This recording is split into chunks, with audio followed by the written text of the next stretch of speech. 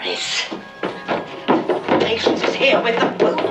Where is Uncle Joseph? I say she's a bit of all right. Oh, that's Uncle Joseph indeed, you cretin. I sent him to you in a barrel. Well, what's this? You realize we're ruined. I think I know what's happened. There's been a mix-up. Masterman, dying? This must be the effect of the nutmeg tarts. You know what that is. That is stuck. That is what that is. Oh, I'm sorry to seem so inhospitable, but in the past 12 months alone, over 320 girls in the Greater London area have been attacked by persons unknown, and many of them unnecessarily mutilated. Do come in. Oh, yes. Thank you. I think we'll pay a call on Michael Finsbury, sir. I know. Michael Finsbury, naturally. Sit in that chair. Don't sit on that Moggy, sir. She's the finest ratter in the East End. I'm terribly sorry. That's all right. Ah, Tiger.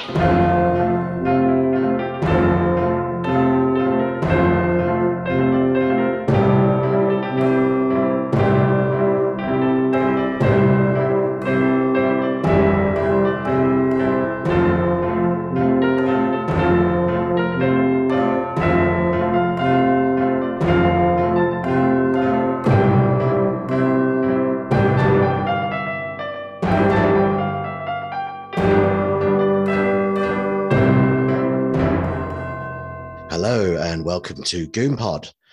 Now, if my voice sounds croakier than normal, I can only put it down to the dreaded COVID, my friends, or as I prefer to call it, the lurgy.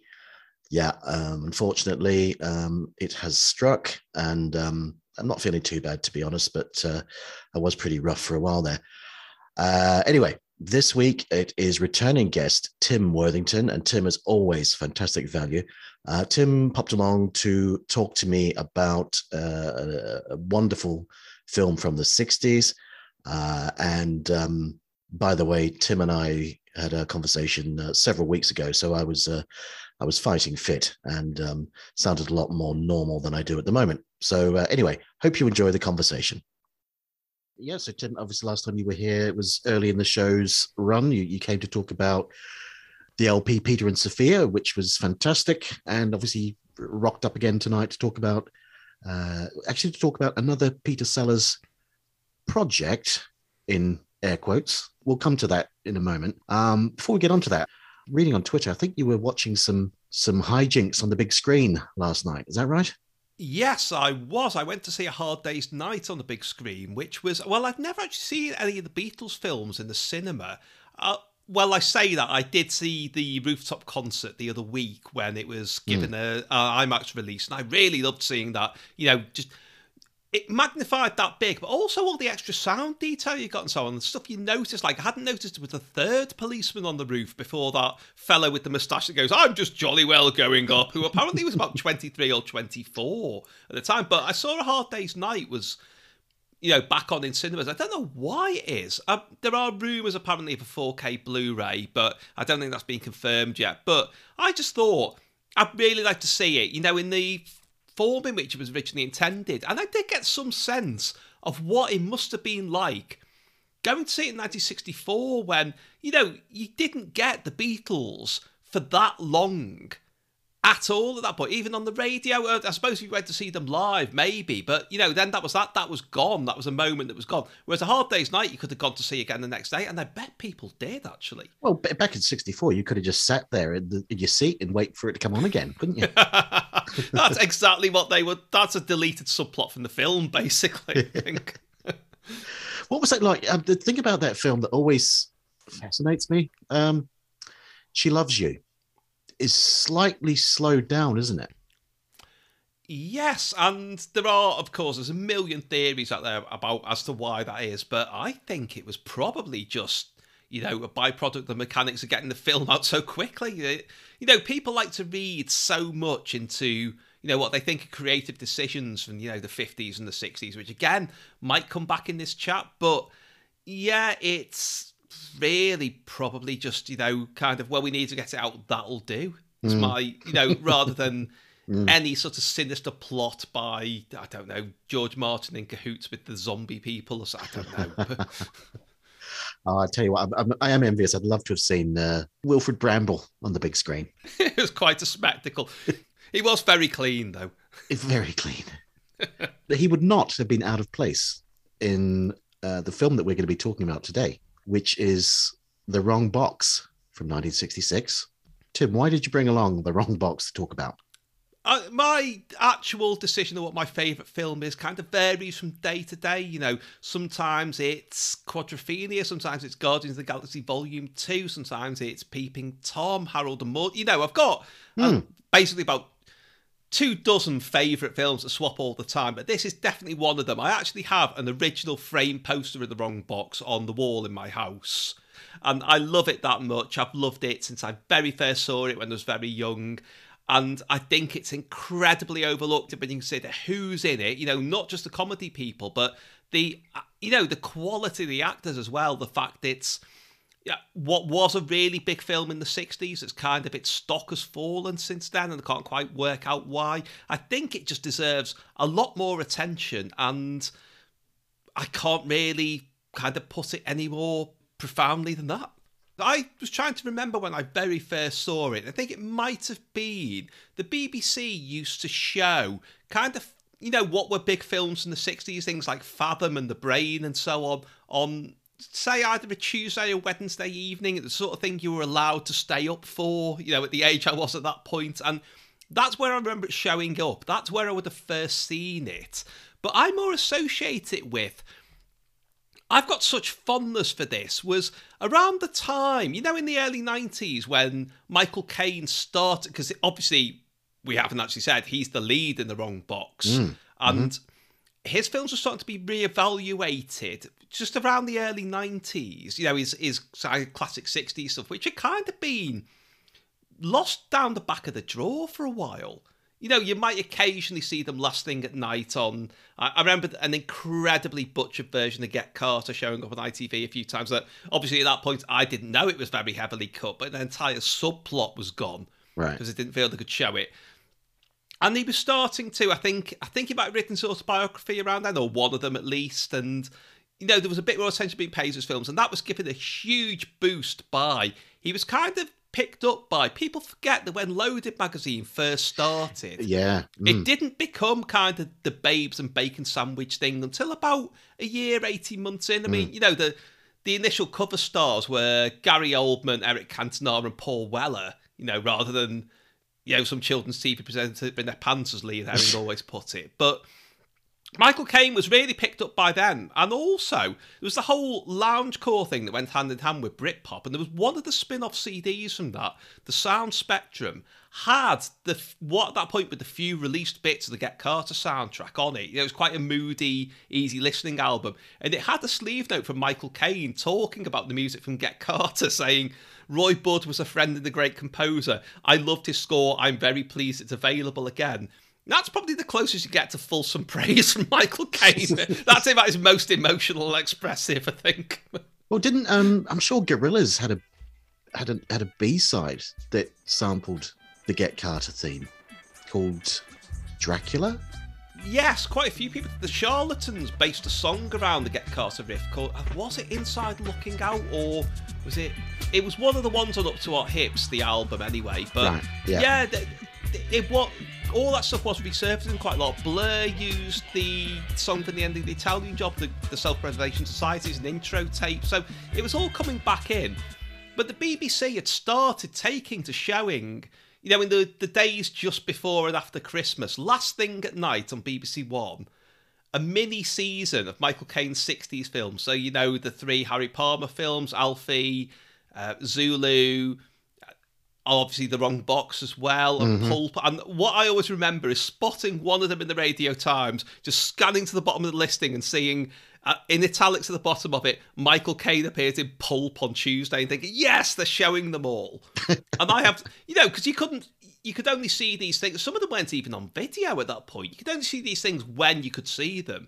And that was always such an exciting thing. And The Wrong Box, because it didn't feel like it should have been on, going on beyond midnight. It did not suit that time slot at all. No. And it really stood out there. But that's what I really associate it with is, kind of being A-level student age and, staying up to watch this film. Yeah, I think I remember. I would have seen it in the early 90s as well.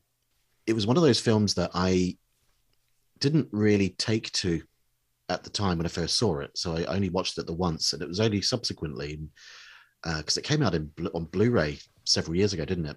And I bought the Blu-ray, and I've just sort of worn it out through watching it and rewatching it.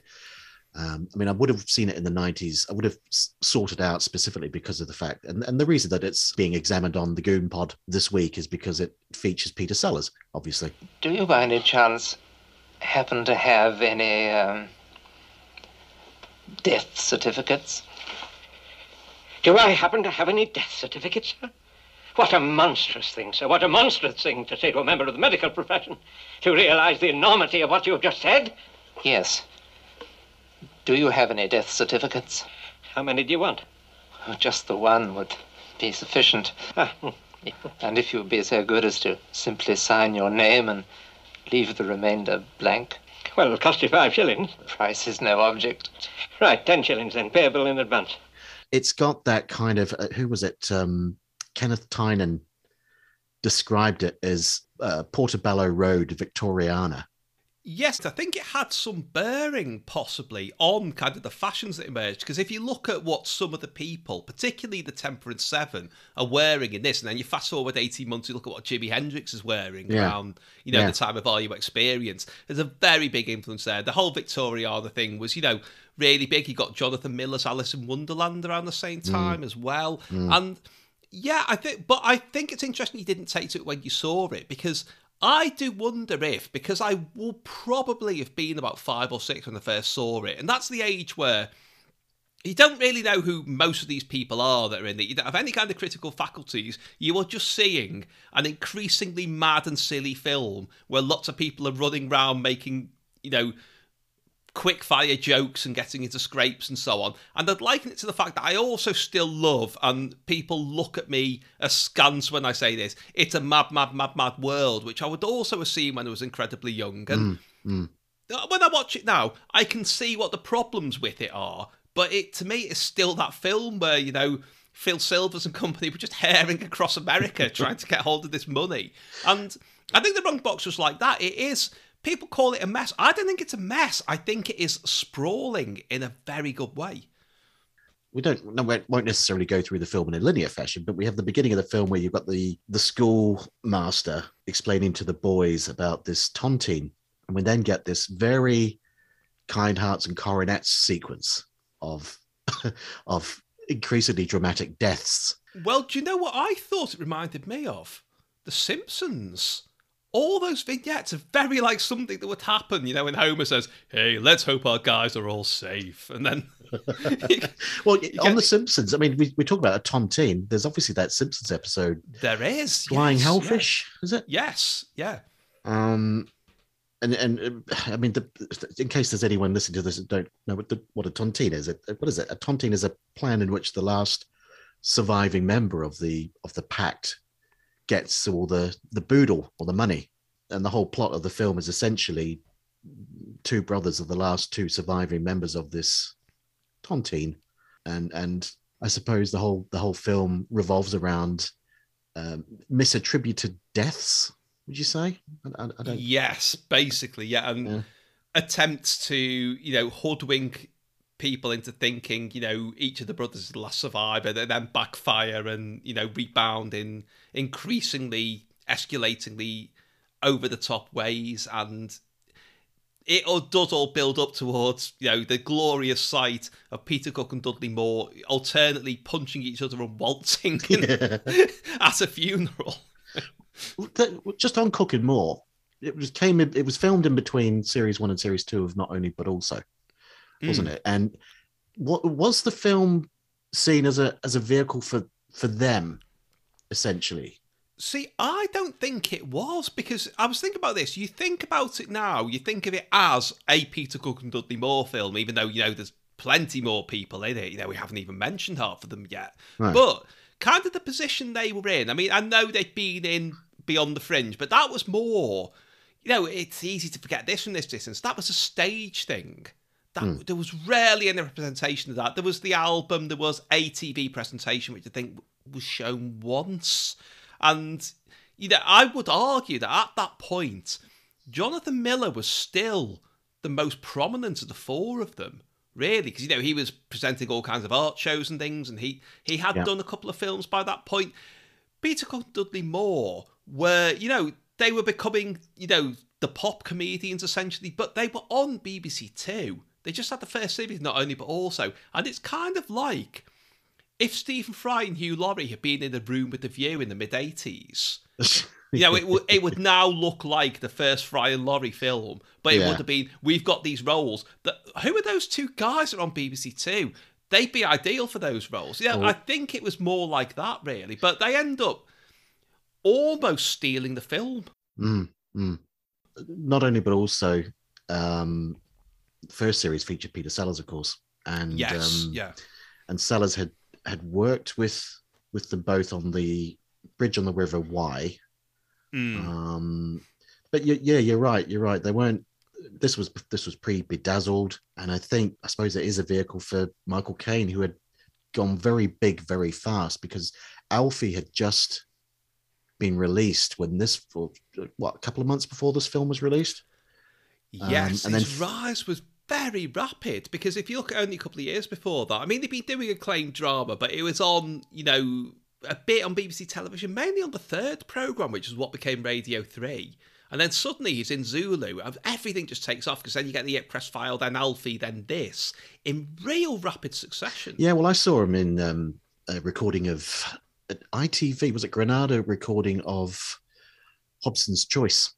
Oh, yes. And he played the role of, and I forget the character's name, but it was the role that John Mills played in the Charles Laughton version some years before. So that's quite interesting, isn't it? Because obviously John Mills is playing grandfather Masterman Finsbury, Michael Caine's grandfather, in The Wrong Box. And I just want to say this up front. I think there are some outstanding performances in this film. I don't think John Mills particularly comes out of it with any great credit. He doesn't seem to know how to play comedy when he's surrounded by mostly actual comedians. I think he does, enough with the role to, carry the film along. But you are right, he doesn't. His timing isn't brilliant, I don't think. When he's trying to kill his brother by stabbing, garroting, and poisoning, and it's just... He looks like he's actually trying to do it. It's actually quite horrific.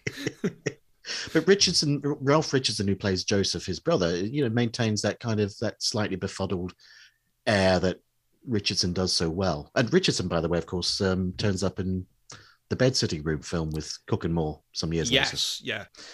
I just want to quickly run through.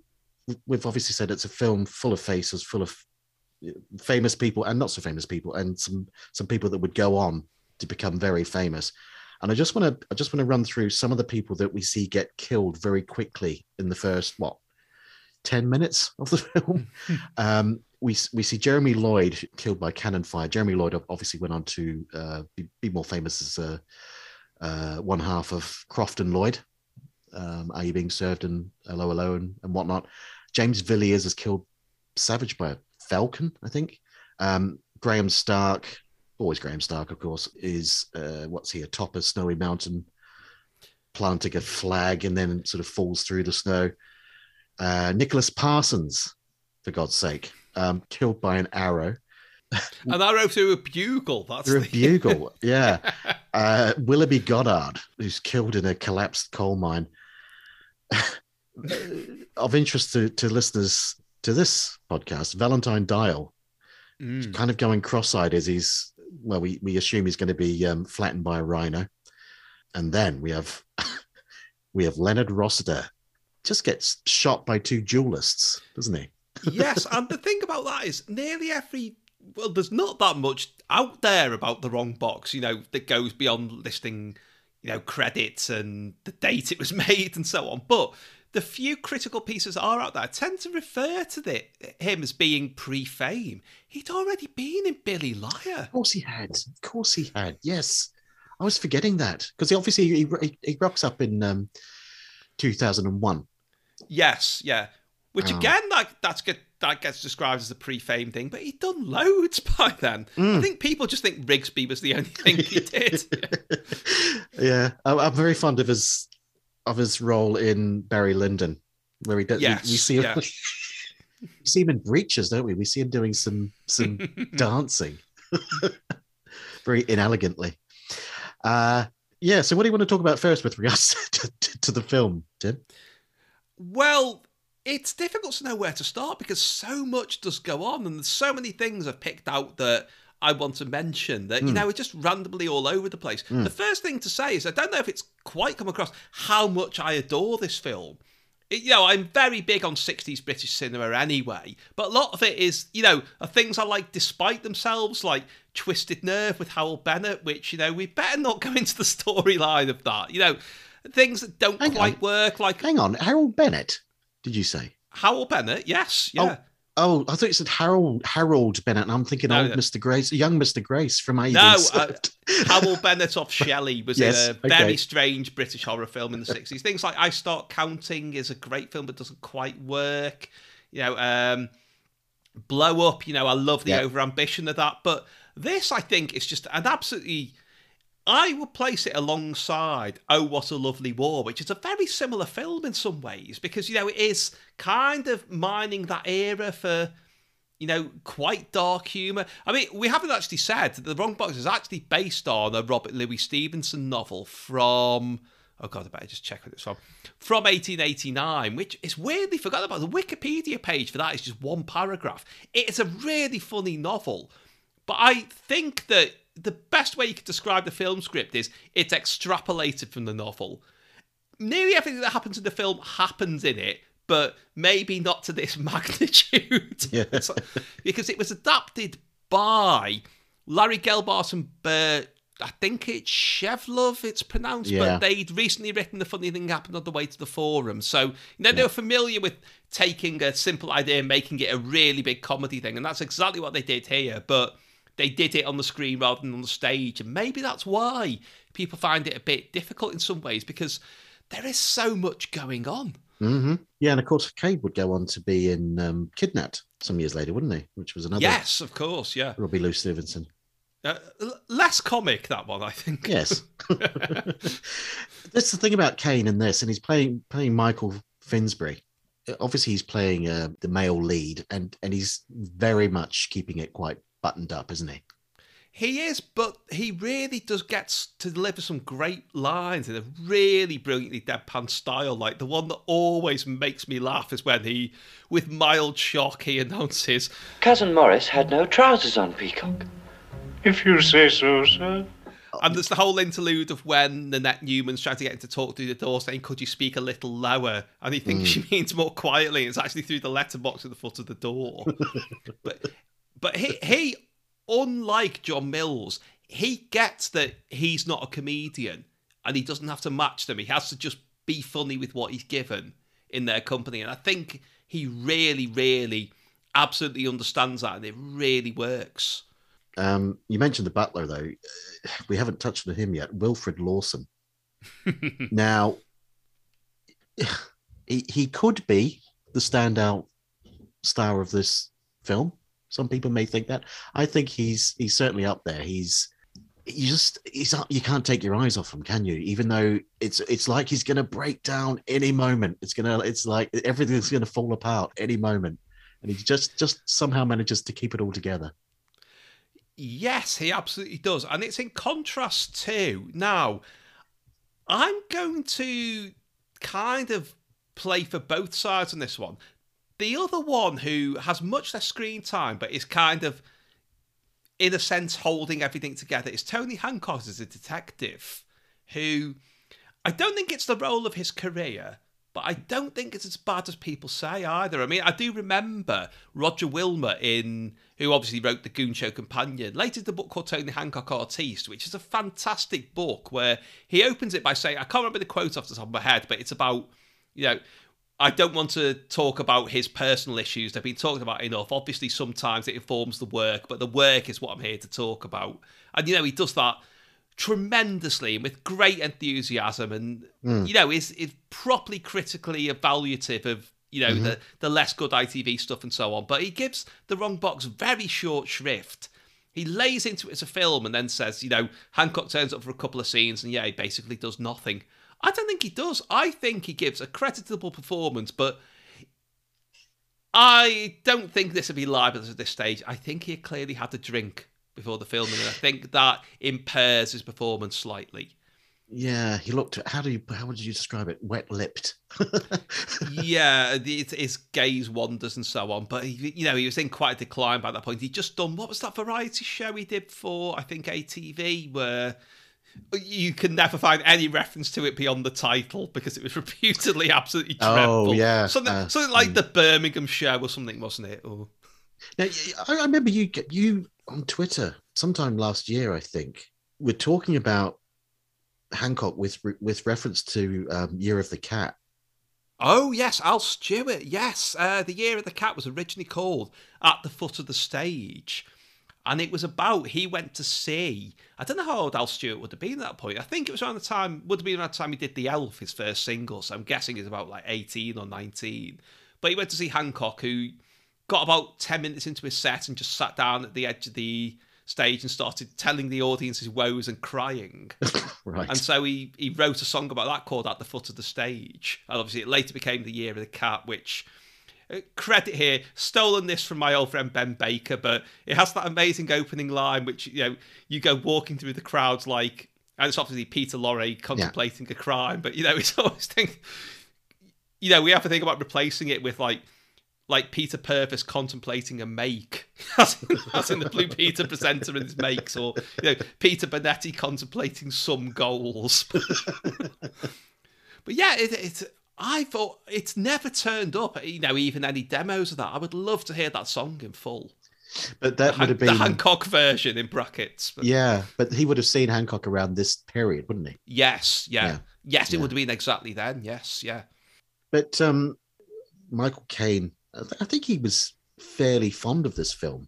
He said he liked the fact that the film featured a fusion of the old and the new, in the sense that you had these sort of old war horses like Wilfrid Lawson, like Ralph Richardson, and then you had the newer people like Cook and Moore brought together, and then I suppose you had the people who were sort of in between, like Sellers and Hancock. Yes, in some ways then it's like a successful version of what Carry On Columbus tried to do so many years later, which that was trying to fuse the old Carry On crowd with they weren't even the new young alternative comedians by that point, but that it was that kind of gambit. But I think it goes even further than just that, because it's like, you can't really say it's styles of filmmaking clashing, because they didn't have films when it was set, but you know what I mean? The setting and the modern stylings are enmeshed together. There's things like, I am convinced that, because John Barry's score for this is amazing,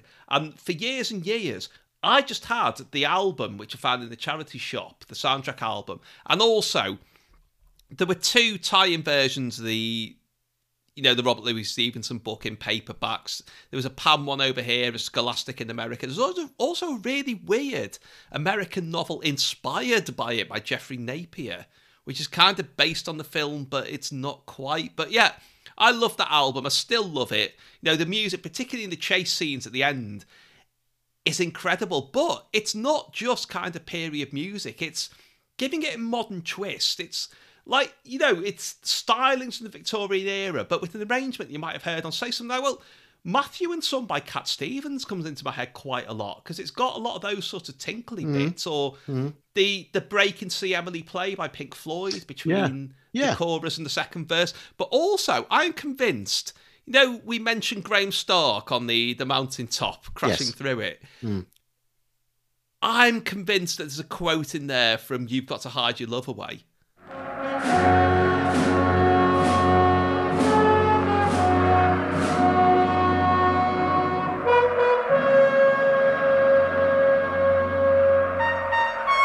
In the name of the Queen.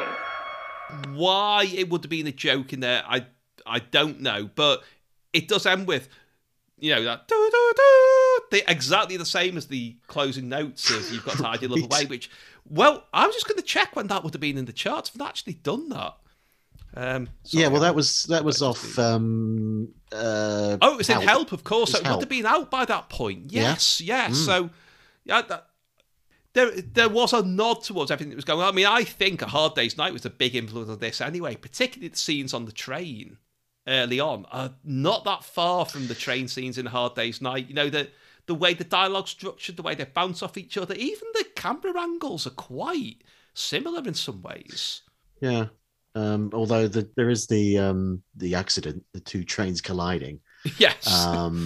Cook's trousers are blown off. And you do get those Batman-style captions in it throughout. I mean, they're supposed to be silent movie things, and it does actually slightly predate the Batman TV series, but that was a stylistic choice, and I think it really works.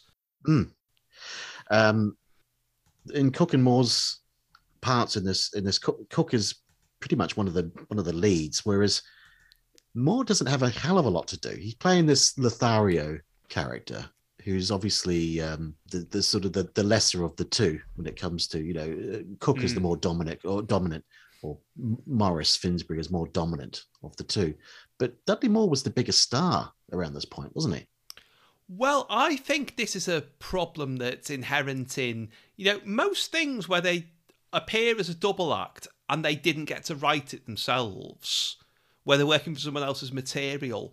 Their double act doesn't quite work because there's this idea that, not quite that Dud was the straight man, but you know what I mean, that Pete was the dominant one and, Dud was the feedline bloke. And it was never like that. When you actually watch, not only, but also, they're both coming up with new things and making each other laugh on the spur of the moment. With Derek and Clive, it flips on who's the most outrageous of them, mid-sketch sometimes. Yeah. And I don't think other people quite got that. I mean, the worst example of that, obviously, is that film with the Hound of the Baskervilles, which, really, really did not understand their dynamic at all. And I think that comes across slightly in here as well. I think that Dudley doesn't really get enough to, any proper leverage to work.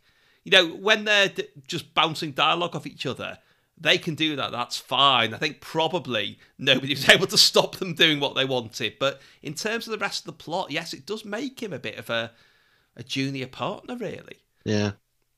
Cook has scenes with Kane, and he's very good. And he has that scene where he mistakes Peacock, the butler, for old Uncle Masterman. Yes. Very obsequious towards him. Yes.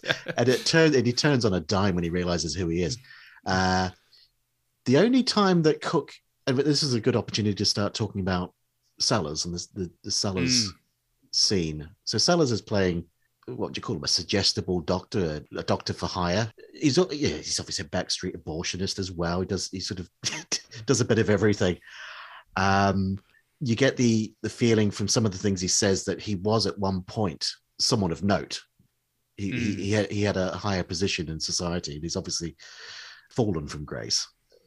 Cook has a scene in Dr. Pratt's surgery, and some of it is Sellers improvising lines, I think, and there is a scene where you definitely see Cook trying to suppress, or manages to suppress, a laugh. What was the line that he used? I can't remember. There was a specific line that he comes out with, and you can see Cook just kind of, the shoulders are slightly stiffening. Would you like to buy a Moggy? No, thank you, Doctor. They make lovely pets. You'd like to have a Moggy in the home. I collect eggs, Doctor. Eggs, yes. Oh, I enjoy an egg myself. Yes, they don't make good pets, though. You can never get them in at night. They're too quiet. Yes. But it was nice to see, because reading up about this, Sellers asked for £25,000 for 5 days' work, right? Which he didn't get. Do you know how much that would be worth today? £25,000. No, but I've got a nasty feeling you're going to tell me. A cool $500,000. Okay. For 2 scenes, right? For 2 scenes, and he turns up 53 minutes into the film. You've got 2 scenes that aren't very long, but you could argue And I would argue that he's the best thing in this film. Oh, he absolutely steals it, but in a way that it's not upstaging people. It's just that his... actually, much like Peter Cook later did in The Princess Bride himself, was that they've been given a character that's got a very short amount of runtime and been asked to do your thing, and they've fulfilled that brief to the letter. They've turned up and said, well, I'm giving it 200% me, because that's what they want. And because of that, they outshine, what in the case of this, and in the case of The Princess Bride, is already, a tremendous cast full of, fantastic people working with a great script, that they've somehow transcended all of that just by being themselves for a couple of minutes on screen. Well, he slows down the pace, I think, slightly as well. Yeah. And in a good way. Yes, and that's entirely him. I don't think that's in the direction at all. I think that is just his performance being unstoppable, because I imagine it was quite hard to stop Peter. Well, it's a bit of a paradox to say it was, in this instance, it's hard to stop him when he was making things slower. But I think once he got going, there was no telling him, not out of pig-headedness, but because he knew what he was doing. And everyone was going, yeah, that's the right call. You can see that in a lot of his better work. I mean, in his lesser work, maybe somebody should have stepped in a couple of times. But here, he's absolutely on form. And what's interesting is, because obviously, I've mentioned that Peter Cook and Dudley Moore was still on the up. Michael Caine definitely was, and Annette Newman. Quite a few people, Leonard Rossiter, as we've said, some people would argue he was unknown until Rising Damp. But you know what I mean? There are all these, old guard types about, but the younger ones were all on the way up, apart from... Obviously, Peter Sellers was already a huge star, but just trying to get a feel for what he was doing in the couple of years leading up to this. It's like trying to keep a swarm of bees in the net bag, because, you look around, he's just done After the Fox, What's New Pussycat, not long done Doctor Strangelove, the first Pink Panther film, The Millionairess, Two-Way Stretch, Wrong Armored Law, Heavens Above, The Telegoons, of course. Oh, yes. Yes, it did not only, but also he did that weird How to Win an Election album with, is it Milligan and Seacombe on that? I can't. Yeah. It's a very odd album, that, I think. It's it's interesting. But it's a curio rather than the great album. But he was just doing so many. You can't really say disparate things, because they are all sort of themed, but... Yeah, he did Full Britannia with Anthony Newley. Oh, yes, he did, yeah. Joan Collins. Yeah. But, of course, one thing we haven't mentioned is that a year before this was filmed, he had all those heart attacks and technically died. Yes, I hadn't actually taken that into account, to be honest. But yeah, his heart has stopped for a couple of minutes. He was in Hollywood, wasn't he? So he was on such, his career was in the ascendancy, and then he had these heart attacks, and then it took him a long time. I mean, he's still, I think After the Fox is a great film. This is a great film. There's plenty of performances. Like Hoffman is fantastic. He's great in Hoffman. But a lot of the films that he made, in the declining years of the 60s and the first sort of 3 or 4 years of the 70s, a lot of them are very forgotten, aren't they? And I think he'd sort of struggled. He'd had such a high with Strangelove and Pink Panther and whatnot, and then he struggled to reach those heights again. He kind of did eventually. Was some of that then, in that case, literally in the case of Wrong Box, but a change of pace, maybe? Maybe. He was reluctant to take on anything quite so physically and mentally demanding. You think about it, the film before this was What's New Pussycat? He was a secondary character in that, wasn't he?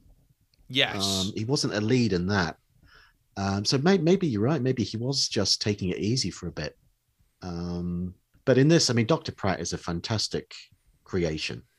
And I believe it took him quite a long, as it often did with Sellers, it took him a long time to find the character. And eventually he did. As I said before, the character, he's had a great fall in the sense, his standing in society has declined to a dramatic extent. He exudes a kind of a sense of wounded dignity and pride, because there's that line, the last line that he says in the film, as Morris Finsbury leaves his surgery and closes the door, Dr. Pratt sort of looks wistfully out and says, Of course, you know, I was not always as you see me now. Was I, Mervyn? Eh? No, you're too young to remember. Stay away, lad. It's not good for you. It's almost heartbreaking. Yes, he pitches that line in exactly the right way because it's tragic and funny at the same time. You wonder as well. I'd love to know the famous sequence where he's signing or writing out this death certificate, and he needs to blot the ink, and he grabs up a kitten that just helpfully happens to be there and just uses it as a blotter. I'd love to know if that was just improvised or if that was actually directed like that. Yeah, that would be fascinating though. I mean, as I say, unfortunately, it's one of those films where very little's been written about it critically, and a lot of the people involved aren't really the sort of people who make with the anecdotes. I mean, I know, Michael Caine has expressed some level of fondness for it, but let's not forget, generally when he talks about his films, his autobiography will assert that he was in Funeral in Berlin and it was a film and he was in it. He's that kind of character. But also Brian Forbes, who directed it, he's a great raconteur, but he doesn't talk much about the actual making of films.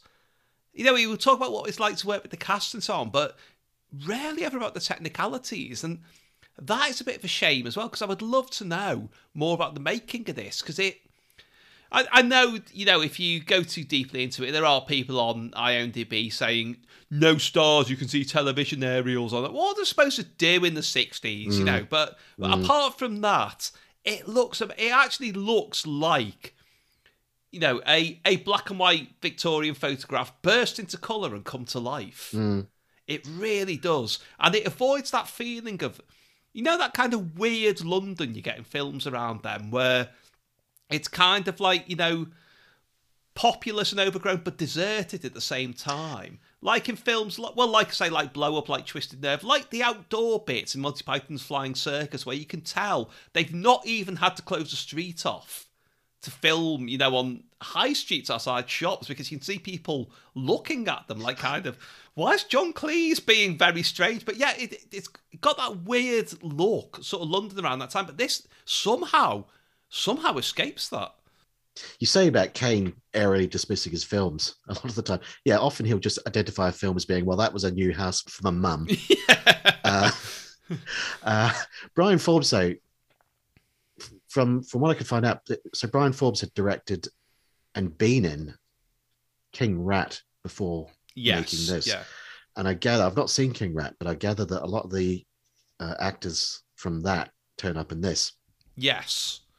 Isn't that set in a prisoner of war camp? Yes, it is. Yeah. So, and he directed it. So how did he manage to shoehorn in Nanette Newman into King Rat? He must have done, because she's in everything that he's involved in. Yeah. They were married, for anyone who's listening who doesn't know. They stayed married as well. Oh yes. So, yeah. Well, that's a weird one as well, because there's obviously the stories of Sellers, because we know what Sellers was like as a bit of a fantasist when it came to believing that some women were in love with him or there was something between him. And there was obviously famously Sophia Loren, and I'm sure we've probably mentioned that last time, but Nanette Newman was also a target for his ardor. Really? Yeah. But he was very good friends with Brian and remained friends with Brian and Nanette. But he said to Brian again, I think he said to Brian Forbes one day I think it was around the time, or would have been around the time of Wrong Arm of the Law, something along the lines of Nanette and I are very much in love. Sort of that was that. And Brian Forbes knew the reality and just kind of humoured him, I think. But it's surprising they gave him a lot of rope. They sort of tolerated it. As he got older, before his, in the 70s, before he died, he was always looking back. It's one thing I've picked up from doing this podcast and finding out more about Sellers is he was always looking back and nostalgic for the past. And, that would be, things like the Goon Show, things like, old houses that he grew up in or that he owned, or schools that he went to, and old, films that he'd been in the 50s. And he would always be looking back. And when he would write to Forbes and Newman, in later years, it would be on specially headed paper, Dr. Pratt, MD, embossed on the paper. I never knew that. So again, he was showing his affection for the film, I guess, through doing that. I think he has mentioned in interviews, Dr. Pratt, this is Sellers, subsequently. So I think he was very fond of that small role. Well, I'm not surprised, really, because, it is a very good role in the time when I wouldn't say from this point on all of his roles were necessarily so memorable for a couple of years. Mm-hmm. But as well as that, I mean, it is kind of the... people talk about 1967 as the height of the 60s, but in 66, when you've got the build-up to, what came with things like Sgt. Pepper and so on, and you've got all these kind of disparate things that, still look amazing now, like this, like Jonathan Miller's Alice in Wonderland, like the children's series Camberwick Green. I'm still going to say, that must have looked astonishing in 1966, and it still looks impressive now, Mm-hmm. I mean, the colours look a bit dated and so on, but the way pop music was going as well, there was that slow build-up to, the psychedelic summer of 1967, had the Beatles doing Revolver, but all these weird little bands appearing from nowhere. And The Wrong Box is kind of in the middle of, that mounting excitement in, I say the art, but it was everywhere. It was in supermarket packaging. It was, light entertainment shows on ITV were adopting, kind of zebra graphics and so on. Yes. Yeah. And it must have been so thrilling, even in a film based on the Victorian novel, set in Victorian London, with, a lot of who weren't far off being Victorian actors in it. Yeah. But that's still part of that mix. And I'm not surprised that because Sellers liked to, I don't think it's fair to say jump those bandwagons. He liked to keep up with what the young people were doing in a similar way to Leonard Nimoy around that same time in America. Always had a keen eye for, what the latest trends were. Not in a kind of, borderline U-tree way or whatever, but like the way people like George Melly did. They were just interested in what was coming along. And, Sellers evidently was that, because he spent a lot of time with his gurus and so on, and, mixing with the Beatles. And am I right in thinking he might have tried psychedelics, but he was part of the excitement? What's your view on that? You touched on it. The Sellers sequence in Get Back. To be honest with you, it was one of the bits of Get Back that least excited me, because what I hadn't really managed to explain to people, although, obviously I loved the whole thing. I loved seeing, Get Back, the song appear from nowhere and so on. But it's the little details like Jimmy, the mod doorman at Apple, who I'm obsessed with. But also them talking about what they watched on the TV the night before. Yeah. And to me, it just felt a bit like, oh, there's Peter Sellers. Oh, yeah, right, well, yeah, he was always with the Beatles. It didn't feel like an exciting revelation. So I didn't really notice it as much as I would have done in a shorter version of it, if you see what I mean. Yeah. So with The Wrong Box, the plot is so convoluted. Yes, that's exactly the word I'd use. Yeah. And it's really hard to, it goes from, it's fairly pacey up until the third act, and the third act is just, essentially we have a chase scene with hearses. I would call it mayhem. That's mayhem. A pretty good description of it. Tell me about the Temperance Seven. The Temperance Seven are a really interesting sort of comedy musical act from the early 60s. I mean, they had a number one single in 1961, You're Driving Me Crazy. Yeah, and when they get mentioned now, it's as one-hit wonders. They weren't. They had Pasadena, which I think nearly got to number one. Hard-Hearted Hannah, which wasn't quite as big a hit, but the B-side of that, Chili Bomb Bomb, has to be heard to be believed. Right. I think they did a version of the Charleston that got quite high. They had 2 top 10 albums. Of course, they're also backing Peter Sellers on Ukulele Lady on Peter and Sophia. Yes, they are, yeah. And they were in another film called It's Trad Dad in 1962, which had Craig Douglas and Helen Shapiro as 2 teenagers fighting a trad jazz band in their hometown. Isn't that Dick Lester? It is, yes. Yeah. And their role here is really interesting because they were, the idea was that they were a kind of a comedy sort of Victorian brass band act.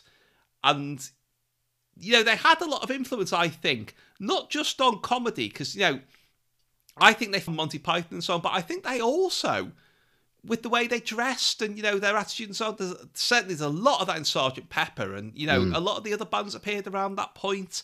I think they're more important than they're ever given credit for, because I think it's easy to write them off, because, you know, in this as well, they're not playing a comedy band, they're playing an actual Victorian band who do some funny things. They look pretty much like, and ironically, it was being made around that point. I mean, I've always mentioned Camberwick Green. Trump done the follow-on series, which always ended with the Fire Brigade brass band on the bandstand in Trumpton Town Park. They look exactly like that. You know, even the helmets are quite similar. But yes, I think that they're what makes it more than just an ordinary chase scene, is that, you know, you've got this, they're slowing up and speeding down. They're doing it, one of their compositions called Light in the Head, which as far as I can tell, they never actually issued commercially. But, you know, that is played in reaction to the events as various people pass them, you know, in hearses, essentially. Yes. And their timing, you know, because they must have, it sounds to me like they're playing that live, you know, live on mic as the action goes on. Yeah. And so they must have known to stop and start at the exact points they needed to. And, you know, on this evidence alone, it's very hard to find very much out about them at all, but they should be, you know, they should have their own BBC4 documentary, maybe. They should do. They should do. They're fronted by yourself, maybe. Well, if anyone wants to make, I will be only too happy to research and present it. Yeah, so obviously, yeah, so we see them at, now, was there 8 of them? Not 7. Yes, the Temperance 7, who actually number 8, as it says in the credits. I think there was a floating member, because one of their albums has a similar joke along those lines. Right. In the title of it. Something like the Temperance 7 + 1 or something. So we've got this frenzied chase. Well, we have a frenzied. It is a frenzied chase. We've got 2 hearses. We've got a brewery cart commandeered by Hancock. We've got Thorley Waters, the lawyer, in hot pursuit as well. And then we have this sequence, which is this this grizzled old workman who's sat in the middle of a crossroads drinking a cup of tea or something. He's in the middle of these careering vehicles. And then there's an accident, and somehow or other the boxes get mixed up. And we have this graveyard scene with Norman Bird and Irene Handel, who was totally unexpected. Yes, as Mrs. Hackett. And it's interesting that, you know, you do associate her with Peter Sellers in your mind because, you know, she did those amazing tracks with him on his albums, but obviously they don't cross paths in this. No, that's right. That's right. And she's not playing the dotty old sort of working class, or she's not playing that Beryl Reid. She's not doing that Beryl Reid kind of voice as how I would describe it, is she? Very well to do and, you know, well turned out. Yeah. But yeah, you're right. I mean, she was in Two-Way Stretch with Sellers. She was in obviously famously I'm All Right, Jack. Yeah, she did the LPs. She was in all sorts of stuff with Sellers. Just on that, I saw a deleted sketch that didn't turn up on the complete Q DVD. Oh yes, yeah. Spike Milligan series. There was a sketch that wasn't included from Q5, black and white sketch. I think for rights reasons, because the sketch, it revolves around the song. Is it called When I'm Calling You? When I'm Calling You, you know that song. And it features Spike and various others, but it also has Irene Handel scrubbing some steps, right? And I can't remember. And I've seen all the Q. Was Irene Handel in Q normally? I don't think she was she? I don't actually know. I don't think she was. No, I might be completely wrong. I mean, I know that all of Q5 doesn't exist. Parts of certain shows don't exist from Q5. I might be completely wrong, but I just don't associate Irene Handel with the Q series. Remember those romantic days of the 30s? Today, thanks to socialism, that romantic image is no longer the prerogative of rich Hollywood stars. Today, the ordinary man in the street has access to the same songs and the same God-given right to sing them. I'll be calling here.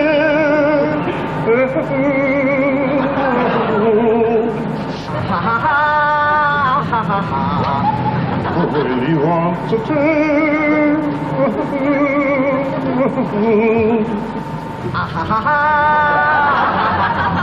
And so I offer my love to you. Anyway, sorry to digress there. But yeah, so we have this denouement where obviously there's the money, because there's all this, what, £111,000 in cash, which we forgot to mention, which is in one of these boxes. And there's also, I should just say, there's bizarrely a troop of Salvation Army headed by Cicely Courtnidge as Major Martha. I always have difficulty saying her name because of that Monty Python sketch with Eric Idle as the Native American in the theatre. But yeah, they've somehow joined in, complete with Mercy, who, you know, given it's Victorian London, people are given to saying Mercy, and she replies, yes. And, you know, everyone converges on this funeral for, you know, a funeral for some money, basically. Yeah. I would say it's still mayhem. It's still chaos. Nobody has really, apart from maybe Michael and Julia, possibly have got what they wanted. Nobody has, least of all poor old Tony Hancock as the detective, who's more confused than ever. But yeah, it doesn't really resolve proceedings at all. Just the camera sort of just pans away, sort of vertically, and yeah, we leave them to their ructions over money that really none of them deserve, I don't think. I just thought Peacock was such a... I mean, it was Wilfrid Lawson's last film. Now, he was in Hell Drivers. He was in Peter Sellers' film Naked Truth. Loads of stuff. It's the voice, though, isn't it? It's the voice that's the most unforgettable thing about him. Brian Forbes described Wilfrid Lawson, as underestimated, unreliable, uninsurable, and extremely gifted. There were as I said, but I've already said it. You know, there's points where it looks like he's just going to completely collapse, but he just manages to keep it together. And I understand from little bit of research I've managed to find out about this, that a lot of the scenes with Kane and he became very close, Kane and Wilfrid Lawson.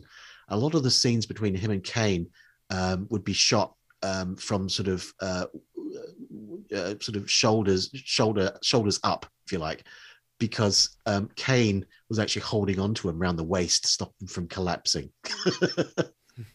Well, it is great that, you know, I think this was actually the last thing he did. And, you know, what a great note to go out on. And it's a lovely contrast to the way, you know I defended Tony Hancock's performance, but, you know, the last couple of years of his career were quite tragic for a number of reasons. I mean, apparently just before this, I had no idea about this until recently, he made a short film defending, ironically, Dr. Beeching's railway cuts, you know, given he lived in railway cuttings in Hancock. It's a little ironic, but yeah, he did a comic film trying to say to the public, no, it's all good, actually. You know, he can't have been in the best frame of mind when he agreed to do that, I don't think, you know, really. And, you know, I've never really seen anyone try to defend the shows he tried to make in sort of 66, 67, and that very, very depressing thing he did in... Have you ever seen any of the Australian series Never Finished?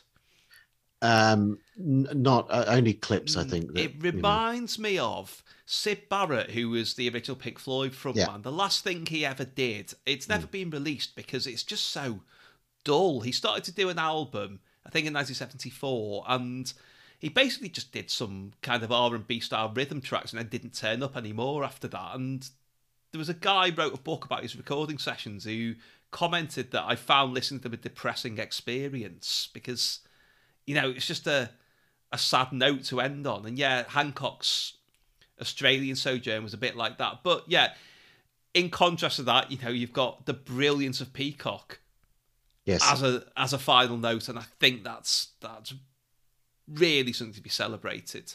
Oh, absolutely. What shall we do, Master Michael? What shall we do? There's only one thing to do, Peacock. We must inform the police. But your grandfather's good name, sir. I shall say I did it. No, I'm an old man. Let me say I did it. What was your motive? Money. They'd never believe you. And why not, sir? After all, I haven't been paid for 7 years. I'm begging your pardon, sir. No, Peacock. It's a noble gesture, but I shall plead guilty to the crime. But think of your career, sir. You have your whole life before you. Yes, there is that, of course. Well, we must think of something else then. So, Tim, is there anything else you wanted to, as we wrap up, is there anything else you wanted to mention about The Wrong Box? Well, just about. I don't really understand where... I mean, it has... If you could say it has a reputation at all, I would say it's got at best a mixed reputation. And I don't understand that. I don't understand where it's come from. There are much... I mean, you know, trying to see it from the point of view of somebody who doesn't think it's as fantastic as I do, there are much worse films from 1966 alone. Yeah. You know, it's like something like Absolute Beginners. It's like somebody at one point has decided, you know, we don't like this, and that has become the default setting. And like, well, there are plenty of other things you should disregard for no reason. Not this. I mean, I've loved it for a long time, and I've always thought it's telling that in Halliwell's film guide, now I love acting as if Leslie Halliwell himself wrote all the entries, because people always correct me on that. And like, do you not understand the value of a joke pretending that he was an awful film critic who hated everything that was made after 1942 or whatever? But the write-up in that, whoever wrote it, says, well-intentioned and star-studded black farce in which the excellent period trappings and stray jokes completely overwhelmed the plot. Now, that's somebody trying to do it down, and yet they spend 90% of that sentence talking about its positives. Yeah. I think it's something that really, really deserves reappraisal, revisiting. Yeah. It just deserves to be seen more. I mean, I've always had to think about...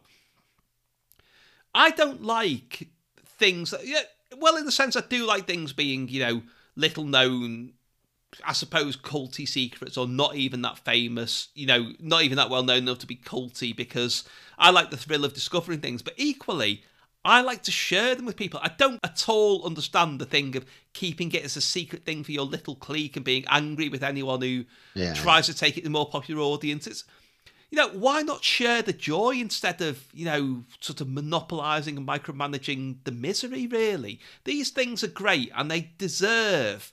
You know, don't get me wrong, I'm not going to get The Wrong Box trending on Twitter, but I would love, you know, for more people to be aware of its existence. That's the best thing you can hope for with some of these things, to spread your enthusiasm, to make people aware of things. And that's what I want to do here.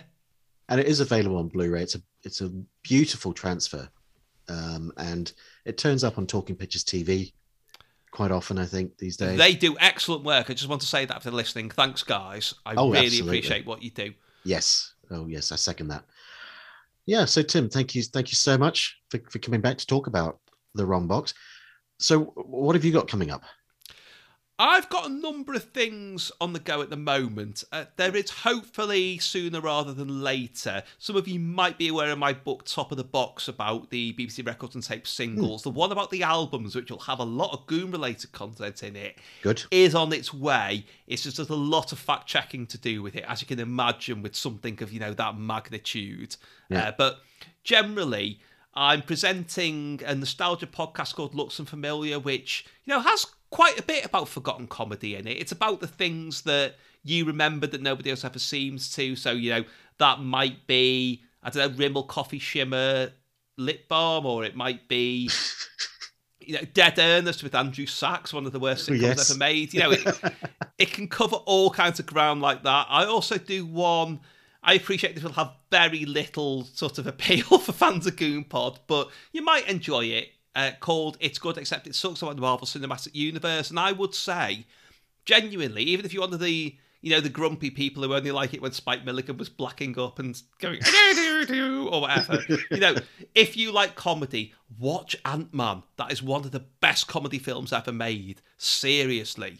You might think you don't like modern things. You will love that. But I've also got, as I say, there are a couple of book projects on the go, but I would like to just highlight one that I think might really appeal to fans of this podcast, which is The Larks Ascending, which is a history of comedy on BBC Radio 3. You might be thinking they didn't have much on it. Well, they did, and all kinds of people like Peter Cook was involved, Sue Townsend, Kenneth Williams did quite a few things, but there's not that much Goon content. There's a little bit of Spike, a little bit of John Antrobus, people like that, but there's all kinds of interesting things in there, you know, all kinds of forgotten comedy things by people like N.F. Simpson. Yes, of course, yeah. And I do think a lot of you know, because I love Goon Show, I love hearing what the other guests have got to say. I think from the general vibe, a lot of you would get a lot from that, and for obvious reasons, it is, of my self-published books, that is the lowest selling one, but yes. I'm not just saying it because it's the lowest selling. I think a lot of you will really enjoy it. Radio comedy with A levels. Yeah. Basically, yes. Thanks again to Tim. Just before I go, just wanted a quick word about RetroTube. So if you like this podcast, you'll probably like RetroTube. In fact, I know you will. It's hosted by two former guests, Adam and Heather. Heather memorably turned up on the Phantom Head Shaver episode, which I'm sure many of you remember fondly. And Adam has been a regular guest. Actually, he's most recently been on GoonPod discussing The Bed Sitting Room. Adam, in some ways, is the reason I'm doing this podcast, actually, because he was the person who thought it was a good idea, gave me some tips, suggested the format of the show in the sense of not just focusing on doing episodes of the Goon Show only, but broadening the scope. He also provided the fantastic GoonPod artwork and the theme tune, which is superb and for which I am eternally grateful. So yeah, I owe a lot to Adam and to Heather, and yeah, I think you'll love RetroTube. Here's a bit more about it. Hello, this is a broadcast signal intrusion from RetroTube Archive Television Podcast. Every week on RetroTube, two best friends take it in turns to introduce each other to their favourite TV shows from the 60s, 70s and 80s. I inflict onto Heather all the weird, low-budget, hauntological shows held together with sellotape and stored in an empty cupboard in the back of your most fevered nightmares, and also Doctor Who. And I make Adam watch the glossy, colourful spy shows with a budget of 2 separate feature films and starring impossibly glamorous trendsetters in sparkly catsuits and the finest Savile Row slacks and blazers, and also Thunderbirds. So far we've covered Man from U.N.C.L., The Adventure Game, The Persuaders, Blake 7, Battle of the Planets, Mission Impossible, Grange Hill, The Monkees, Magical Mystery Tour, The Prisoner, Children of the Stones, and all sorts. If that sounds like it'd be right up your proverbial televisual Strasse, why not look up RetroTube on your favourite podcast provider?